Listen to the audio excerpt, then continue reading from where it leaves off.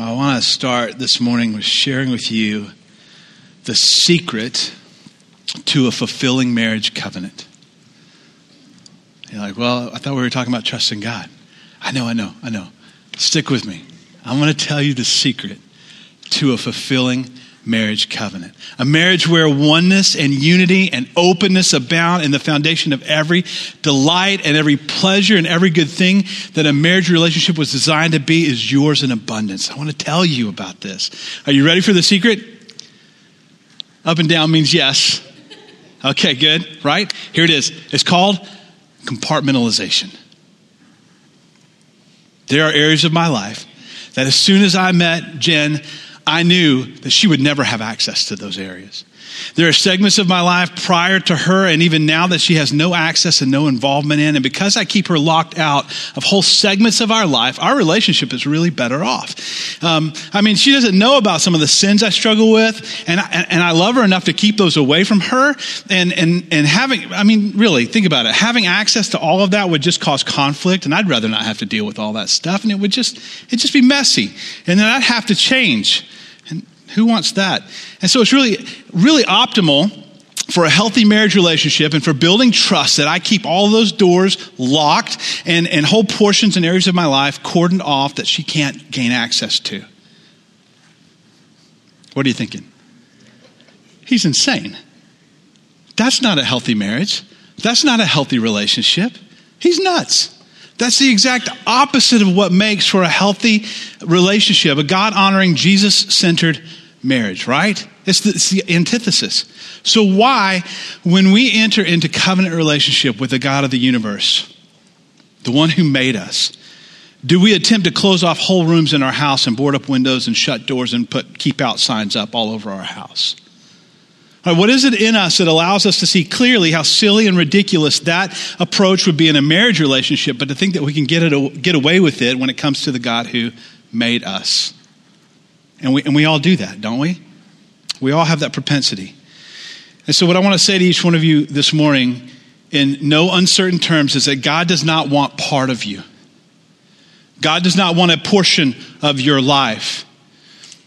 God doesn't want a segmented, fragmented, and compartmentalized relationship where he only has limited access to you and what you do. He wants all of it. He wants all of your life. He wants all of you. 100% of who you are is what he desires. He loves you. He sent his son to die for you. He sent his son to the cross. You're made in his image.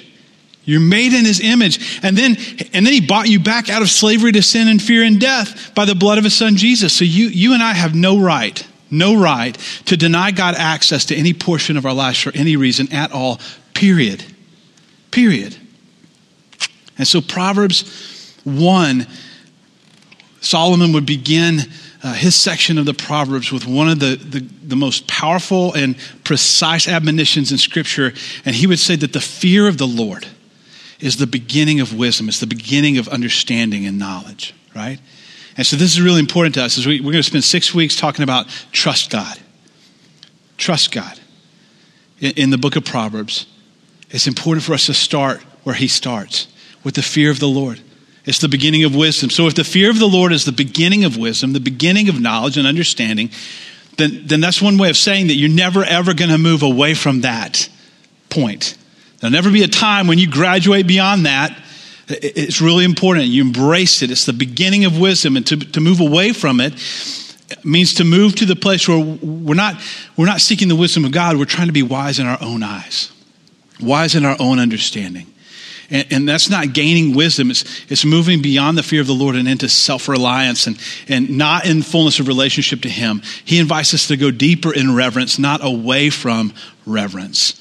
And so to trust anything other than the Lord results in disaster. And Proverbs is just filled with practical wisdom, much of it calling us consistently back to dependence upon God and his ways and his way of doing things. And it's a collection of wisdom sayings that again and again call us to trust God fully with all that we have and with all that we are. And you'll never find a proverb that says, just trust God with half of your will. Just trust God with half of your belongings. It never sections out in fragments and compartmentalizes our lives for us. It's an all-in book. So let's look at chapter 3 this morning and some of the wisdom from the Lord found in chapter 3. And we're going to read Proverbs 3, verses 5 to 12. Now, if you have your mobile device and you have the YouVersion Bible app, if you go to the menu and click Events, you'll see Emmaus Road Church, and you can follow along in my sermon notes if that helps you. Proverbs 3, 5 through 12 says, "Trust in the Lord with all of your heart, and do not lean on your own understanding. In all your ways acknowledge him, and he will make straight your paths. Be not wise in your own eyes. Fear the Lord, and turn away from evil. It will be healing to your flesh and refreshment to your bones. Honor the Lord with your wealth and with the first fruits of all your produce. Then your barns will be filled with plenty, and your vats will be bursting with new wine. My son, do not despise the Lord's discipline or be weary of his reproof. For the Lord reproves him whom he loves, as a father the son in whom he delights."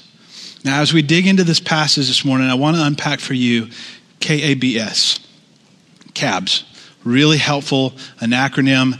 Whenever I'm sitting down to talk to somebody and they're just having a challenge and there's developmental holes in somebody's life, whether that's relational or informational or just a knowledge thing, failure to move forward, failure to grow and to embrace new realities is almost always rooted in KABS. It's either a knowledge problem, an attitude problem, a behavior problem, or a skill set that's missing. Okay? KABS, CABS. So knowledge is, I didn't know. If you were here last week and you walked away from that sermon and go, I didn't know that God wants a portion of my income as an offering. I just didn't know. I haven't read the Bible for that long. I've not been a Christian very long. I didn't know. That's an easy fix. That's an easy fix. Now you know. And if you grew up in the 80s and you watched G.I. Joe after school, then you know that knowing is half the battle, right? Thank you, G.I. Joe, right? But knowing is only it's not really half the battle, it's just a tiny sliver of the problem, because the next one's really the big one. It's your attitude. Attitude is frustrating to me. It's about 90% of the issue, right? Because I can't change your attitude. I'd like to. I'd like to have control. I'd like to have semi-omniscience and omnipotence to be able to shift your attitude. I can't do that. Sometimes I have trouble doing it for myself. Right? So attitude's a big problem, and it frustrates me. You know, God can change your attitude. You can yield to him and invite him to change your attitude. And when we resist him in the attitude area, it's typically painful. Behaviors can be changed. Accountability in the body of Christ is great for that. And then skill sets can be learned, can be imparted, right? So we can talk about how we move forward, but watch this as we go through this section of Proverbs 3. All along the way, you're going to see these admonitions and these things that God calls us to. And then what I want you to do is, like, in your mind or on paper or wherever, just say, oh, I didn't know that. That's a K. Or I don't want to do that. That's your attitude, right? Or I can't do that right now because I'm doing other things that are in the way of that. Well, that's a behavior. Or you're saying, I want to do that, but I don't know how. That's a skill, right? So just kind of be mindful of that as we go through Proverbs 3, 5 through 12. And we're framed here with three admonitions. I've broken into three sections. Here they are. And in classic Sadie fashion, they sound alike, they rhyme. Deny self-sufficiency. He's going to tell us to deny self-sufficiency, embrace a God dependency, and develop disciplined consistency. You should probably look at my notes. It's going to be hard to remember. Here we go. Deny self-sufficiency. Beginning of chapter 3. So Solomon has this appeal. It's the third paternal appeal because he begins the chapter with my son. And we're not in verse 1, but I'm just kind of giving you the run up. He says, he calls to wisdom and the grounds, wisdom of the grounds for heeding that call to live in the light and the fear of the Lord, to cultivate faithfulness and humility. And he goes on to talk about obeying the instructions of God. And that when we do that, it brings favor and success. And he built in safeguards against the prosperity gospel in Proverbs so that we're not prone to think that it's some formulaic thing that we can just make God do what we want him to do. And then you get to verse 5, he says, trust in the Lord with all your heart and do not lean on your own understanding. So not just some mental assent to the right information or facts about God. That's not what this is. It's trust.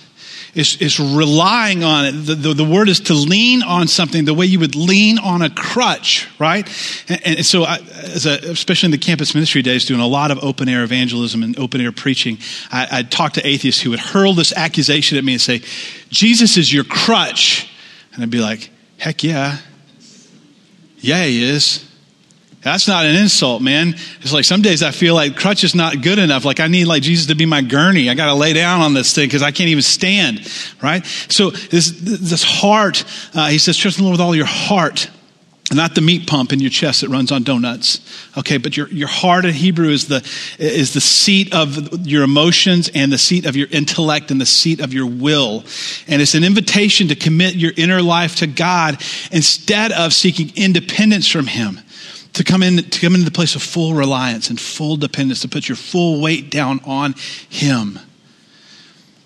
It was 1939, and an old Model T4 was pulled over on the side of this dirt road with the hood up, and a young guy was trying to get it running. He's tinkering. He couldn't fix whatever it was that was broken. He couldn't quite diagnose it. And without hearing it, this other car pulled up behind him, this chauffeur-driven, really nice car, and this old man got out of the car and walked around both vehicles and came to the front of the car that was broken down, this Model T. And he was watching this guy tinker for a minute, just, kind of being awkward and quiet. And finally he says, if you'll just reach over there and turn that. Okay, now reach underneath and just flip that thing. Now, if you go around the side and just get back in and crank it, it'll run just perfect. And the young man was just kind of baffled. He had tried for quite some time, so he was prone to kind of just play along. He did what the old man said and got back in the car, and sure enough, the engine started up. It was running like brand new. He was so amazed. He looked at the old man. He said, well, how did you know exactly what was wrong with this car and how to fix it? He said, well, I'm Henry Ford. I made this car. I know how it works. That makes a difference, doesn't it? It makes a difference when the maker of the thing is standing there telling you, hey, if you'll just turn that knob and you just flip that switch, it'll run like it's supposed to run. God has graciously given us wisdom in his word. Nobody knows us better than the Creator. Nobody knows us better than our Savior. Nobody is equipped to better fix us to do his will and to walk in obedience. And so we'd be really wise to just say, I don't know. Would you please show me what I need to do to get this thing called my life just running right again, to get it going? And if your trust is in something like your career, your relationships, your money, your health, if your trust is in a thing that can go away with a single phone call, you're building your life on sand. Right? If all it takes is a phone call to wreck your whole life, you've built it on shifting sand. Trust in the Lord with all your heart. And then verse 6, it says, in all your ways acknowledge him and he will make straight your paths. Now, acknowledging him is thinking about him in all of our ways. It means to invite his presence into our day, all day long, into all of our activities, into all of our conversations, into all of our thoughts, into all of our decision making. Right? So that we're just so prone to that compartmentalization. It's like, wow, Jesus is Sunday, definitely Sunday morning is Jesus time. And I try to have a devotional life just like, 30 minutes on most mornings if I'm faithful. And it's like, no. In all your ways, acknowledge him. In all your ways, acknowledge him. Putting the pursuit of acknowledging him in our lives, it necessarily requires humility. Right? We've got to be humble before him. It's recognition that our wills are subjected to a higher will. His will comes before our will. His power and his presence are prior to our very existence. And the reality is that we're dependent upon him. Our life, our breath, our everything. I mean, the air that you breathe is not, you didn't make it. You're borrowing and you're not giving it back. I think that's called stealing. He gave it freely, right? Praise God, he gave it to us. So acknowledging God in this way undercuts and short circuits thinking more highly of yourself than you ought to think. Because when you go through the day going, God, thank you for your blessings. Oh God, I didn't know how I was going to handle that situation at work. It was just so out of control and you stepped in and you made a way and I didn't get fired. I didn't even get demoted. Lord, thank you. It just short circuits thinking more highly of ourselves than we ought to think. And this way, acknowledging him in all your ways, trusting in him. I was thinking about Isaiah 50, verse 10 and 11 this week. Isaiah says this. He says, "Who among you fears the Lord and obeys the voice of his servant? Let him who walks in darkness," you're walking through your life and suddenly you hit this patch where you can't see and you don't know quite what to do and you don't know how to respond to the situation and it's just dark. You can't see what's supposed to be. He says, if you're walking in darkness and you don't have any light, here's what you're supposed to do. Trust in the name of the Lord and rely on your God. And then he says this, he says, now in contrast to that, behold, anybody who'd want to kindle their own fire and equip themselves with burning torches, in other words, try to make their own way and figure this thing out and do it in their own power. He says, here's what you will receive from my hand. You will lie down in torment. It's just this clear admonition to say when you're in that place and it's dark, you just stop. Stop and pray and just wait upon the Lord. Press in to hear from him and let him deal with the situation and give you light and shine his light on the path in front of you so that you know where to go. And don't try to light your own torch and make your own way. It was so great. God brought me that scripture through a mentor and friend when I was wrestling with whether or not to marry Jen. I mean, this has been a long time ago. I'm really old, right? And I was wrestling with this. I want to marry this girl, and it was on again and off again. And in my immaturity and my impatience, it didn't really help her because she's in this place of feeling insecure and indecisive. And I do like you, and I think I love you, and I think God's in this. But then the thought of marrying you is really horrifying to me. And I'm like, wow, that's great for my ego. Thank you so much. And we're just trying to figure all that out.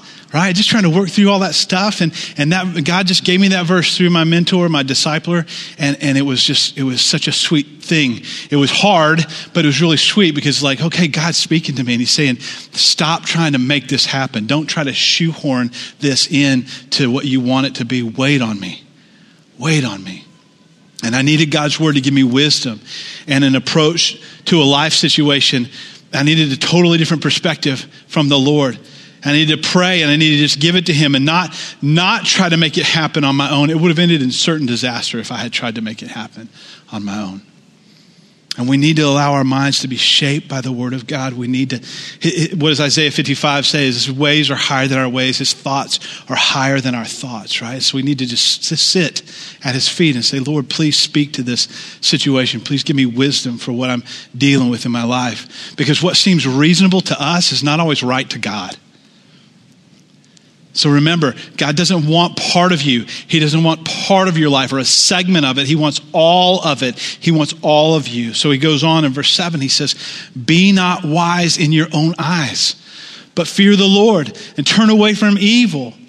It will be healing to your flesh and refreshment to your bones. So this idea that humility springs out of a fear and reverence for God, and the moral decisions that we make as the people of God, they impact our physical health. They impact our bodies. We wouldn't, what does Scripture say? Paul says to the Corinthians, do not defile the temple of the Holy Spirit, right? Because that's a reality. It's a reality. In the same way that we ingest food and the food we eat, a steady diet of sugar and carbs for weeks and weeks and weeks, it's going to affect my body, right? It's going to impact my health. And whatever we feed our spirits on impacts our spiritual health. What are you watching? What are you reading? What are you listening to consistently? Does it honor Jesus? What's the worldview? Listen, there is nothing that you could consume in terms of media that is actually benign and neutral. There's nothing neutral. There's always a worldview being communicated. Sometimes it's overt and it's easy to spot really quickly, and sometimes it's subtle. And if you watch a steady dose of like sitcoms, well, you're going to start to think that all husbands are stupid and that the dog's the smartest guy in the house. And right? I mean, just watch what the world's feeding us, right? So just be smart about that. And be smart. Let it be healing and refreshing to your bones. Turn away from evil. And the Proverbs talk about healing and refreshing. You ever feel weary just right down deep in your bones, just weary? Man, I sure have. I find a correlation between those times of deep weariness. And I look back and I go, yeah, I can see that I've been in a season where I've been operating in my own strength and effort and wisdom. It's just a funny thing. It's like clockwork. I mean, I'm so tired. I'm so worn out. Lord, why am I so exhausted? And then I start to just do a little evaluation. I go, oh, yeah, I've been operating in my own strength. I mean, hey, I'm a pastor, right? I mean, I give the nod to God. I'm like, yeah, you're there. I know. I prayed this morning for like 5 minutes. I acknowledge your presence, Lord, and I ask for your provision. But when it comes to getting life done, man, I'm just like head down, chugging along with all my best thoughts and all my best effort, wearing myself out. And that's never more true than in church planting. And I know I've shared this before, but I read all those success stories. And dozens of church planters who went from 50 to 200 in 2 years, and all the undeniable, unbreakable laws of church growth that guarantee success if I'll just embrace the wisdom of men and focus on drawing a crowd instead of pressing in to hear God and hear his heart and lean solely on him. It's so tempting. It's so tempting. And it's exhausting. I call it the hamster wheel. I don't want to be on the hamster wheel, right? And once again, I just come back, I climb up into Papa's lap, and I just tell him how silly I've been, how weary I am from trying to do it all on my own. And there's just refreshing in his presence. There's a newness and a refreshing that comes to you when you do that. You just sit and say, man, I'm so sorry, Lord. I did it again. I relent. I need your refreshing. So deny self-sufficiency. Doesn't work. It doesn't work. And then here's the second one. It says, embrace a God dependency. Embrace being dependent upon God. Look at verse 9 and 10. Honor the Lord with your wealth and with the first fruits of all your produce. Then your barns will be filled with plenty and your vats be bursting with wine. He says, honor the Lord with your wealth. And we talked about that last week. We talked about the parable of the rich fool. And that our wealth is one of the chief indicators of the state of our hearts. Whether we're actually surrendered to God and his ways or whether we're hoarding resources out of fear, right? And so we're told to offer our first fruits to the Lord. And let me just stop and say that this generalization concerns the effects of honoring the Lord, and it's not meant to be a mechanical formula. When we try to take Proverbs, any part of Scripture, make it into a mechanical formula, it dishonors God and it diminishes his purposes in the world. It downplays the reality of the relationship that he wants with each one of us. It's a relationship, not a formula, right? But if we faithfully give to God a portion of our increase, his word says he will abundantly bless us. The trick is, blessings are not always financial in nature, right? So we don't give going, I'm going to get 10 times as much money back, right? Our obedience to give in faith, the first fruits of our increase, will result in blessings, but those blessings take a variety of forms. And some of them come now, and some of them come later in life, and some of them come after you've died and you're in heaven. You don't get all the blessings now, right? And so there's an investment in the kingdom that's happening. And we do it in faith. And many of those blessings do come in this life and some in the next. And even this week I was reading, I came upon a church that I know of in the Midwest, and I was reading on their website again. And they had posted what they call the tithe challenge. And the tithing challenge is just see what God will do over the next 3 months as you tithe, your family tithes to the church. And then here's the byline at the bottom. It says, and if God hasn't blessed and moved in your heart, we will refund your tithe for the last 3 months. And I'm like, boy, I'm just not there as a pastor. I'm just not quite there. I'm just like, I don't know that I want to offer that to people and be like, if you're just not satisfied with the way God's blessed you or not, then we'll just write you a check for your tithe for 3 months. And I'm just like, no, I'm not there. But I am at the place after a week of study to say something provocative when it comes to honoring the Lord with our first fruits. And those of you that know me go, oh, really? You're going to say something provocative? That's not like you. Here it is. Can we stop tipping God? Can we just stop tipping God as a blood-bought, born-again Christ follower? The basis of our worship, the basis of our relationship to God is the infinite, incalculable value of the blood of Jesus Christ, right? We agree on that. And all through the Old Testament, the call that God puts on his covenant people is to bring in the first fruits of all they produce to him, crops, flocks, even firstborn children dedicated to his purposes. You bring me the first and the best and you offer it to me, not knowing whether there'll be more. It's a faith step, right? It's called first fruits because it's first. It's funny. how words work. And there's no guarantee that there's going to be more. And you're bringing to God the first portion or percentage in faith because of who he is and what he's done. It can't be valued in terms of money and possessions. But that is not how most of us in the 21st century church in America think about worshiping God with our wealth. Our propensity is to wait and see. If all of my needs are met and all of my wants are satisfied, and then out of what's left, I'll take a sliver and I'll just kind of throw it God's way, right? That's kind of our attitude. And so here's how it plays out. We come to church and the worship experience is moving. And the sermon and teaching is solid. And we got the feels. And so on the way out the door, we're like, hey, good job, Holy Spirit. Nice job. Here's a little something for you. That's called tipping. It's called tipping. And that's not what God's word calls us to. So remember, God doesn't want part of you. He doesn't want part of your life, a portion. He wants all of it. He wants all of you.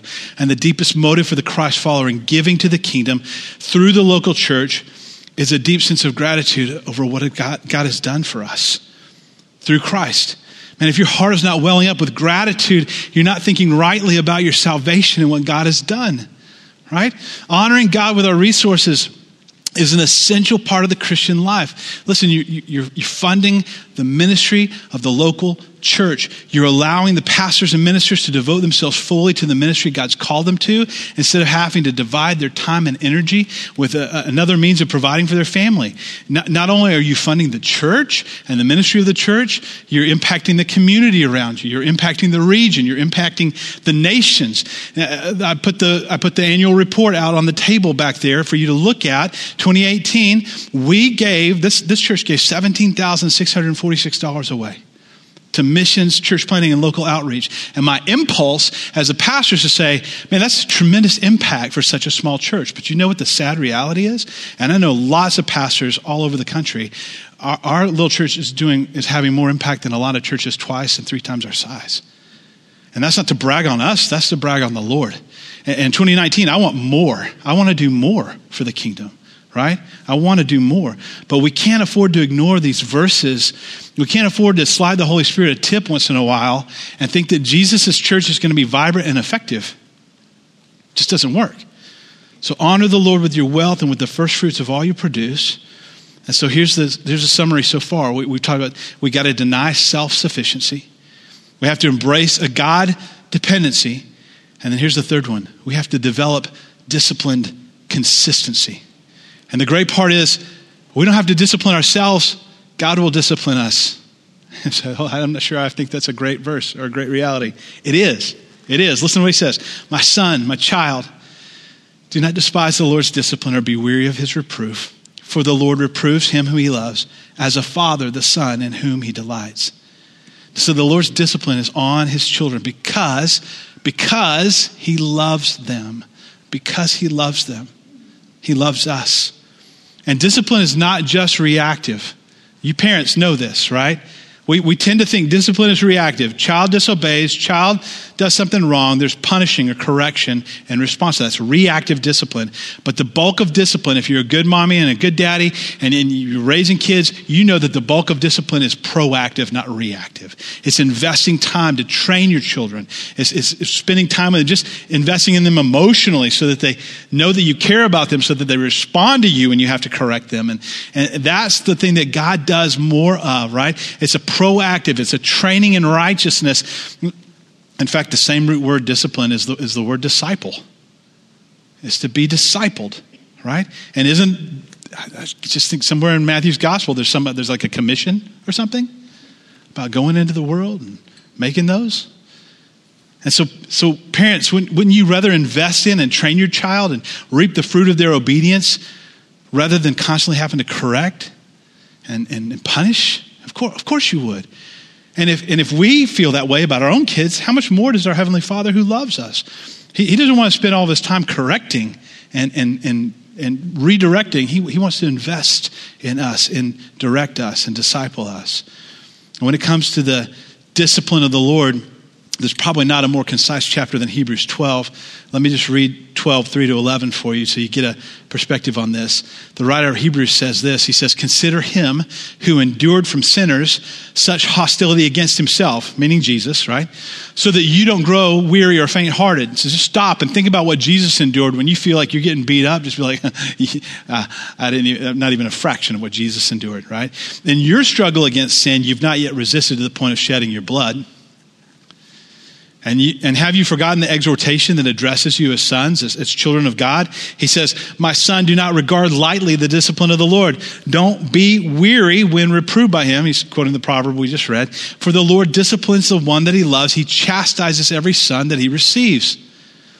Hebrews goes on to say, it's for discipline you have to endure. God's treating you as sons. What son is there whom the Father does not discipline? In fact, if you are left without discipline, if you've never received the discipline of the Lord, in which we've all participated, you're not legitimate children. You're not his kid.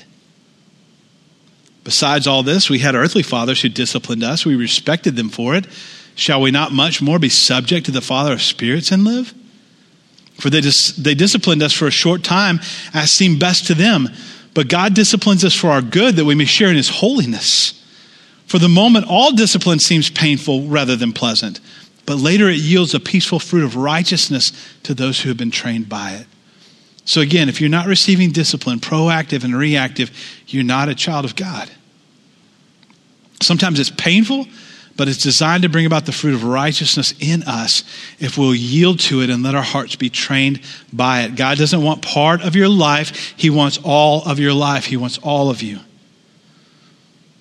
I was thinking about my personal journey in ministry, 20 years now in ministry, 21 years walking with the Lord, and this idea of leaning not on your own understanding, but devoting all your ways to him. And it's so funny to think about this progression of understanding that only comes through walking with the Lord. It only comes through just daily pressing into him. I did not know even a fraction of the things that I know today about the Lord. I didn't understand ministry at all as a 23-year-old. I thought I did, right? Most, it's like, I got it all figured out. I know what's wrong with the church and I know how to fix it all. And God was gracious. He disciplined me, right? He taught me. I firmly believe that God could not have said to me at age 23, you're going to go plant a church in Western Washington and lead and shepherd that church and impact the community region in the world. I could not have heard that. I would not have understood that. But every faith step over the last 21 years has brought me to this point. And every step beyond is taking me deeper with the Lord in relationship with him and what he asks for me. Right? And that's why it's called a walk. We walk with the Lord because it's like hiking down the trail. And I tell younger guys this all the time. I'm not smarter than you, better than you. I'm just further down the trail than you. I started the path before you started the path. And so if I'm calling back down the trail saying, watch out for that root sticking out so you don't trip, it's only because either somebody told me about the root or I tripped over the root, right? So it's there. I'm just telling you what I know by experience. And it's a walk with the Lord. And there's hope in that. The gospel's all about hope. In fact, Isaiah 58:11 says the Lord will guide you always. Always. He'll satisfy your needs. Psalm 32 says it this way. God says, I will instruct you and teach you in the way you should go. I will counsel you and watch over you. We don't have to be misguided. Ephesians 2:10 says we're God's workmanship. We're created in Christ Jesus to do good works that he prepared in advance for us to do. So God has a plan for us. Success is not spelled M-O-N-E-Y. It's not spelled F-A-M-E. It's spelled O-B-E-D-I-E-N-C-E. I can't believe I did that. It's not in my notes. It's like, wow, I'm going to really boff this. It's obedience. It's obedience. It's living in such a way that brings glory to God in all that we do. That is success in the kingdom of God. So let me invite you into some introspection this morning as we move to close. Are you coming to God to be fulfilled or to be filled? I know that sounds like semantics. When we come to God to be fulfilled, we're coming with our agenda. We're coming with some things that we want or we desire. And we say, Lord, do this for me. When we come to the Lord to be filled, we're just coming to the Lord empty, saying, I'm empty, I just need you. I just need you. I don't have an agenda, I just need you, right? Are you coming to be fulfilled, or are you coming to be filled? It's the same question. Do you believe in God, or do you believe God, right? Do you believe in God? James says, that's great. Even the demons believe in God. And they tremble, they shudder at the thought of him. But do you believe God? When he speaks, he's given his word, he's revealed himself. Do you believe him? That's a different reality, right? Are you trusting in God for something you want? Or are you just trusting God? That's what these 6 weeks are about as we journey into 2019 together. We just need to rally around this concept again, what it means to trust God. I'm not trusting in him for something I want. I'm just trusting him. I'm just coming to be filled. One approach to life keeps me at the center, and the other one recognizes that God is the center. Trust him, and don't lean on your own understanding. I read this story this week that I thought was just a beautiful analogy of this reality. In 1855, a man named Charles Blondin, who was an acrobat and a tightrope walker, claimed that he could walk from one side of Niagara Falls to the other side on a rope. And some people thought it was impossible. Without a net, the crossing obviously is treacherous at best. But the crowds paid good money to come and watch him. We love a spectacle and the possibility that someone's going to be maimed or die. I don't know what's wrong with us. But they came out, and of course he's standing there getting them riled up before the walk across Niagara Falls. And Charles Blondin says, do you believe that I can walk across to the other side? And the crowd said, we believe. And he said, do you believe that I can walk across this rope with someone on my back? And the crowd said, we believe. And he said, who will volunteer? And there was just like, you could have heard a pin drop, except Niagara Falls is really loud, so you couldn't hear a pin drop. But so there was just like this awkward moment of silence, and nobody's moving, and nobody wants to raise their hand. And from the back, one man raised his hand. He said, I will go with you. And it was Harry Colcord, Blondin's manager. He trusted this man with all of his heart. He trusted in his strength and ability with all his heart. And they actually made it across. He carried him on his back all the way across Niagara Falls, walking on a rope. Now, here's why I put that story in my sermon, because it's a great illustration of trying to navigate this life. It's like trying to cross Niagara Falls on a tightrope, right? It's treacherous. It's exceptionally dangerous to our souls.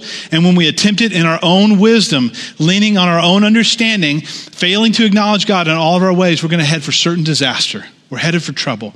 And just like Blondin's manager, we got to climb onto the back of our Heavenly Father and trust him and trust his strength and trust his ability with all of our hearts if we're going to get through. We've got to trust him with all of our hearts. My friend John Waller wrote a song many years ago on his 2011 album, As For Me in My House. The song's called Count It All, and I wanted to share the lyrics with you as we close this morning. This is what he wrote. The song says, I surrender it all. I lay it before you. For all of my days, I'll give you the glory. You caused me to see that my heart is divided. Lord, take all of me, because I have decided all I've got, all I am. All my dreams, all my plans, I'm holding back. I'm holding nothing back from you. And he continues, he says, whatever it takes, I trust you completely. I'm here in your hands if you need to break me. I just wonder this morning if your hearts would resonate with those words. If you'd say to the Lord, I surrender it all. I lay it before you. You've caused me to see that my heart is divided. Lord, take all of me, because I have decided I'm holding nothing back from you. That's a heart reflecting back the truth of this passage in Proverbs.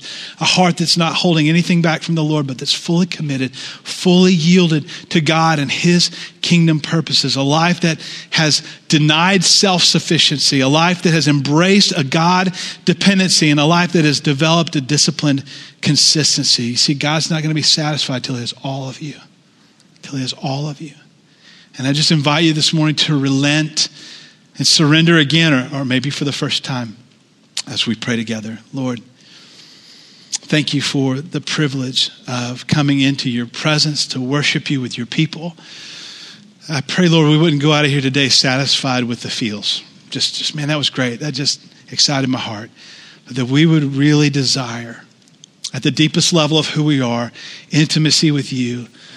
And we know, Lord, from your word that the only way we get that is to yield to you, is to submit ourselves to you, to come under your will and your ways. And that's exactly what Proverbs has been saying to us today. Lord, give us the strength in our hearts to do what is counterintuitive to our flesh and to die to self and to live for Christ. And Lord, we just invite you to come and do that work in us again afresh, even as we sing in these moments. Lord, work in our hearts. We ask in Jesus' name. Amen.